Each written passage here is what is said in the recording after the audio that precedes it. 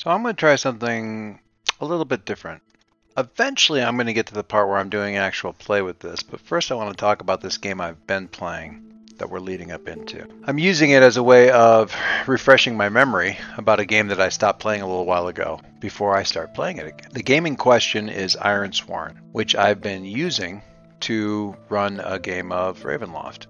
And when I say a game of Ravenloft, what I mean is I'm sort of basing the story off of the original I6 module from Advanced Dungeons and Dragons, the original Ravenloft module, which I still have laying around here, and which I'm using as sort of, if you know what how Ironsworn works, as another oracle for the game. So I want to give you a little bit of history about how this game got started. With the holidays looming up in 2019, just before the pandemic, my schedule was basically nuked from orbit, and most of my online or offline tabletop gaming, which wasn't a lot to begin with, was disrupted, to put it mildly.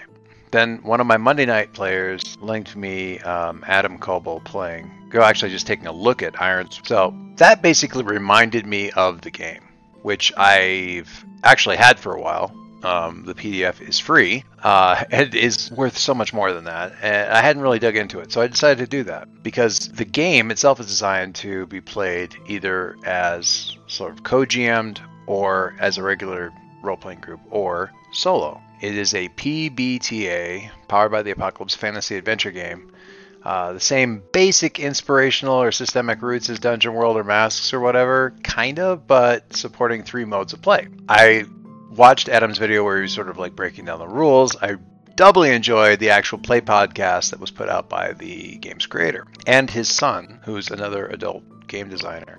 If you're interested in podcasts and gaming podcasts, look for the podcast called Ask the Oracle on whatever your podcast platform is. So thus inspired, I decided to do. By default, Ironsworn presumes a low fantasy, sort of gritty setting. Basically, all of Logan Ninefingers chapters from the first Law trilogy, which may or may not mean anything to anyone but me.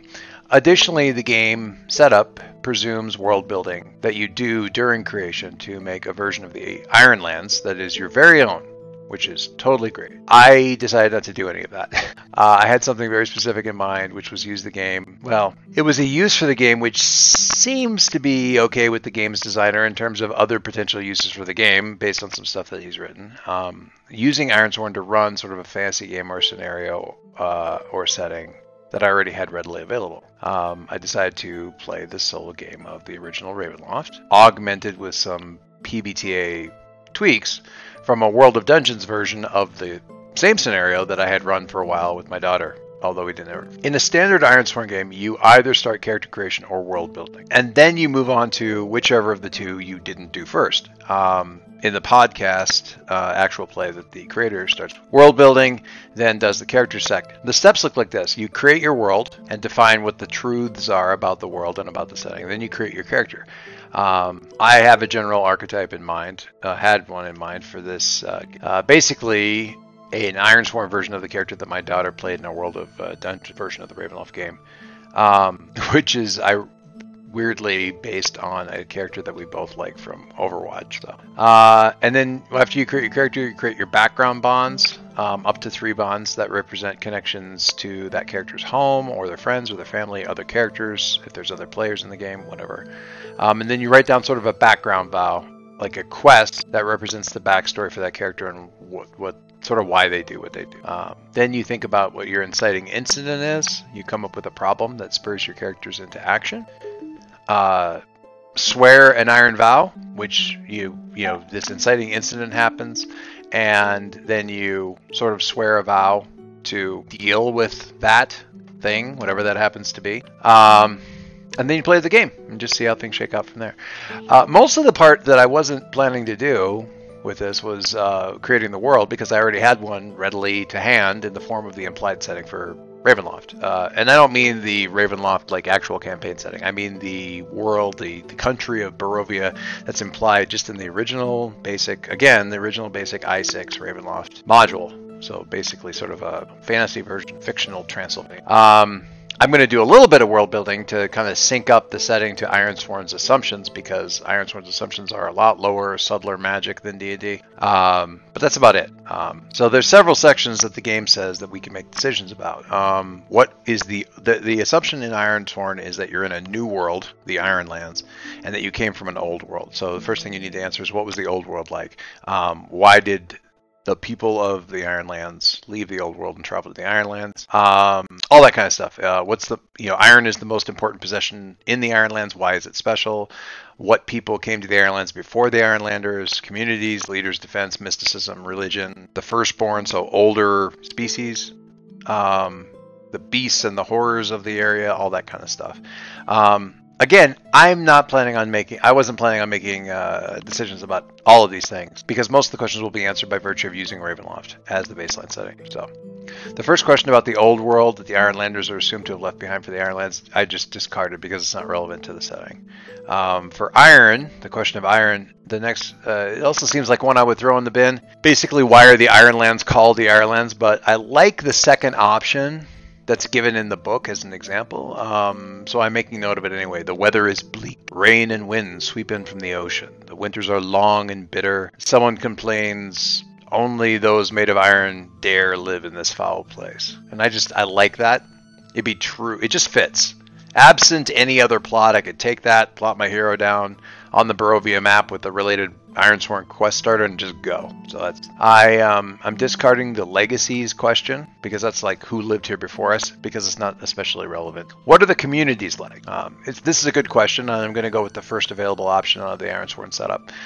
We are few in number in this accursed land. Most rarely have contact with anyone outside of our own small setting or village, and strangers are viewed with deep suspicion. That suits the look and the feel that I'm going for right down to the ground. The next question is, who leads? The answer that I went with is, leadership is as varied as the people. Some communities are governed by the head of a powerful family, or they have councils of elders who make decisions and settle disputes. In others, the priests will hold sway. For some, it's duels in the circle that decide. For Barovia, specifically, I decided that the answer is both in keeping with this answer and a little something else, which we'll get into when we actually play. Next question is, how do we defend ourselves? Now, this is an interesting one. I was initially going to go with supplies are too precious and the lands are too sparsely populated to support organized fighting force. When the communities threaten, the people stand together and just have to fight to protect their own. But there's another answer that lets me integrate my character concept into the setting much more smoothly once some of the edges have been sanded off. So one of the answers is, there are wardens who act as soldiers and guards and militia. They serve their communities by standing sentry, patrolling the surrounding lands, and organizing defenses in times of crisis.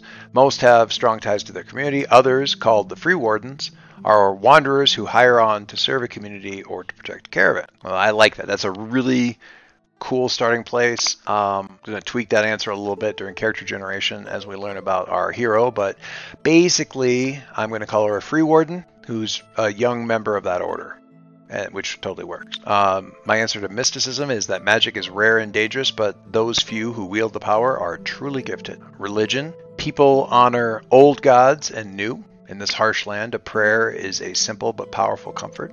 There's a question here about the firstborn, like elves and giants basically, but it's not especially relevant to this game, so I'm just setting it aside. I'm homing in on a pretty human-centric setting, except with beasts and monsters aplenty. So speaking of beasts, which is to say non-sentient monsters and the like, monstrous beasts stalk the wild areas of the world, to which I will also add, and the wild areas are cheek and jowl with what's loosely termed as civilization. Horrors, these are the monsters that you can have a conversation with sometimes.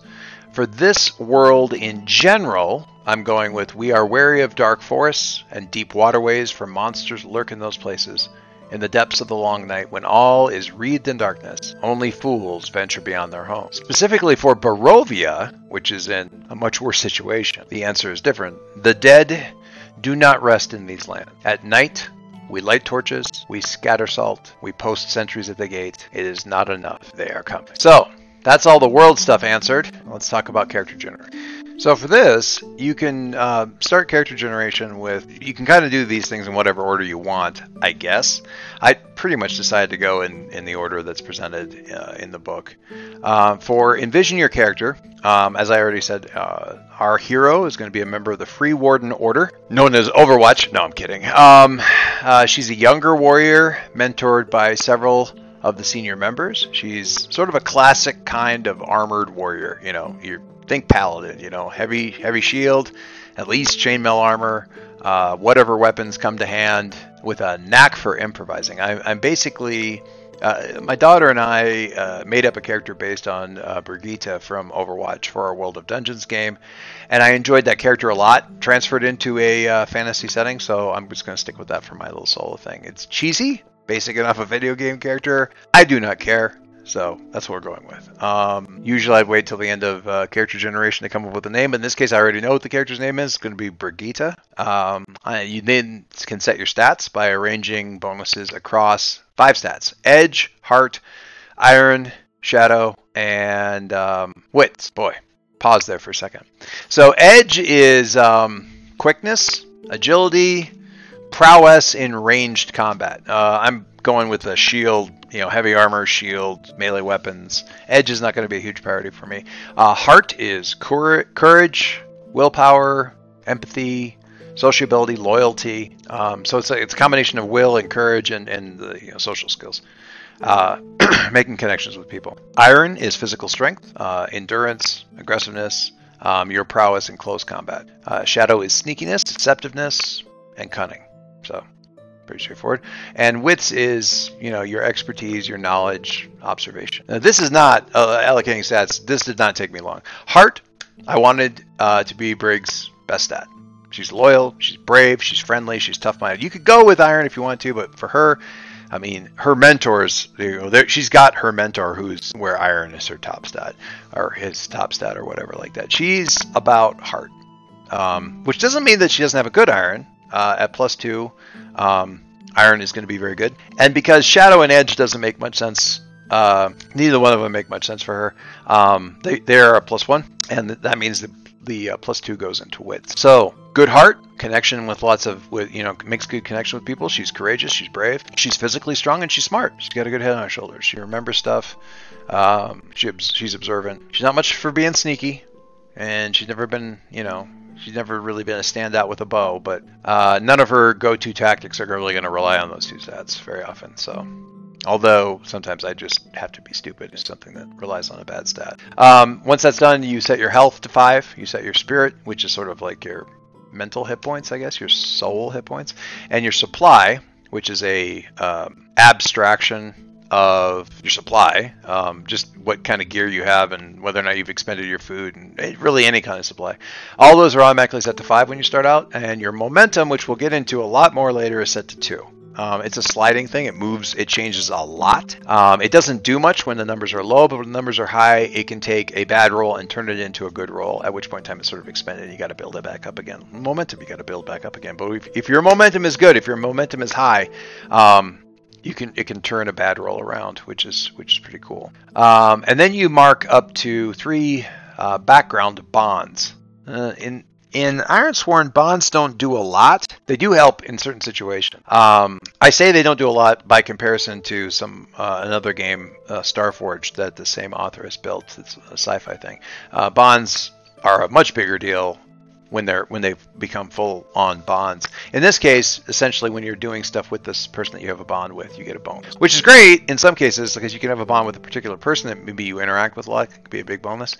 It can also be really useful if you manage to form a bond during play with like a community that you're working with, because then basically any role that you do that's socially trying to convince them to do stuff or get help from them or resupply or anything like that you do in that community that you have a bond with, you can get that bonus, which is really nice. I don't have that. I'm not going to start off with that initially, but I do have a few bonds. I'm only going to do 2 bonds initially because I want one sort of as a freebie when the story gets going. My first bond is going to be with my old mentor, sort of a father/uncle figure named Reinhardt. Yes, I stole that from Overwatch 2. Shut up. And he is currently missing. And the order of the Free Wardens I am in many ways a fresh-faced recruit to the cause of the Free Wardens, and I believe the best about all of them. That's my definition of my bond. I lionize the order. And then you pick 3 assets. Assets kind of represent your background skills, your background, your skills, your traits. If you have magical abilities, you could have that as an asset. They're almost like career paths in Warhammer or something like that, in that they, as you level them up, they give you more abilities. They're kind of their own thing. They're not feats. They're not that from D&D. They're not really life paths, but they show, in some cases, what your background is. Like, you'll see what they are. I'm going to give you a couple of examples of, what this would be. I don't have... they basically give you additional options when you make moves. Sometimes they act as their own little self-contained move, so they provide you a new move that you wouldn't otherwise have. But in a lot of cases, like, they give you a bonus when you do certain kinds of activities that are already baked into the game, or they protect you from certain stuff, or whatever. There's 4 types of assets: companions that you can have, career paths, paths, life paths, combat talents that are just bonuses to combat for various kinds of combat activities, and rituals, which are basically magic and spells. You can mix and match them however you like. I didn't have a really clear picture when I made up Brigida, what this would be. And theoretically that would mean, I should say, I didn't know specifically what asset she was going to have. But I had a real good picture of what Brigida was going to be like based on the character that I was basing her on from Overwatch. So I figured I could discard a lot of stuff really quick and get down to nuts and bolts stuff that lined up with what I was talking about. So there's a lot of assets. They're all very neat. They're tempting. But I kind of know how this is going to go. So first thing, the core of Brigida's approach to combat is her shield. I really like playing her in Overwatch for that reason. So I'm taking the asset called Shield Bearer, which is the core of Brigida's approach to combat. Weapons come and go, but her shield is her life. And in the right hands, it can be death for whoever she's fighting. Ironclad. So what that means is even when I'm traveling light, Brig is more heavily armored than most people. And then she can strap on heavier gear whenever the situation calls for it. So basically I've got 2 different modes of armor, either light armor or heavy armor. That heavy armor has some downsides, but it gives me more resilience during combat, and light armor, same kind of thing, but on a sliding scale. And the last one I went with was Honor-Bound initially. I wanted something that would give Brigida kind of this paladin-y feeling of a knight with a cause, and Honor-Bound works pretty well because it gives her a little bit of extra hard-edged will when things get tough. But I'm torn. If she was a little bit more religious, I'd get... there's an asset called Devotant, which would be kind of cool. And if I was leaning more toward her Overwatch inspiration, I would go with Right or Improviser, which lets her kind of get kind of MacGyver-y with stuff that she picks up as she's going. But I stick with Honor-Bound. Kind of keep Devotant out there as an option if I, get more faith-based, power, whatever. There's another asset called Thunderbringer that I really, really like because it can be used for the big mace that you're used to using in the game. But I'm going to save that one. Maybe something will come up during the game. And finally, I I have to make her background vow. So we've got Brigida, and the background vow is I'm going to go, what I end up making as my background vow is find or avenge the missing warden. So now I know that there are missing wardens. That background I will get into a little bit later. I will get into in the next video, actually. I'm going to break this up. So this is all the character creation and stuff that I did for my solo thing. And when we come back, I'm going to kind of break out and tell the story of, what happened when Brigida met the game. Thanks!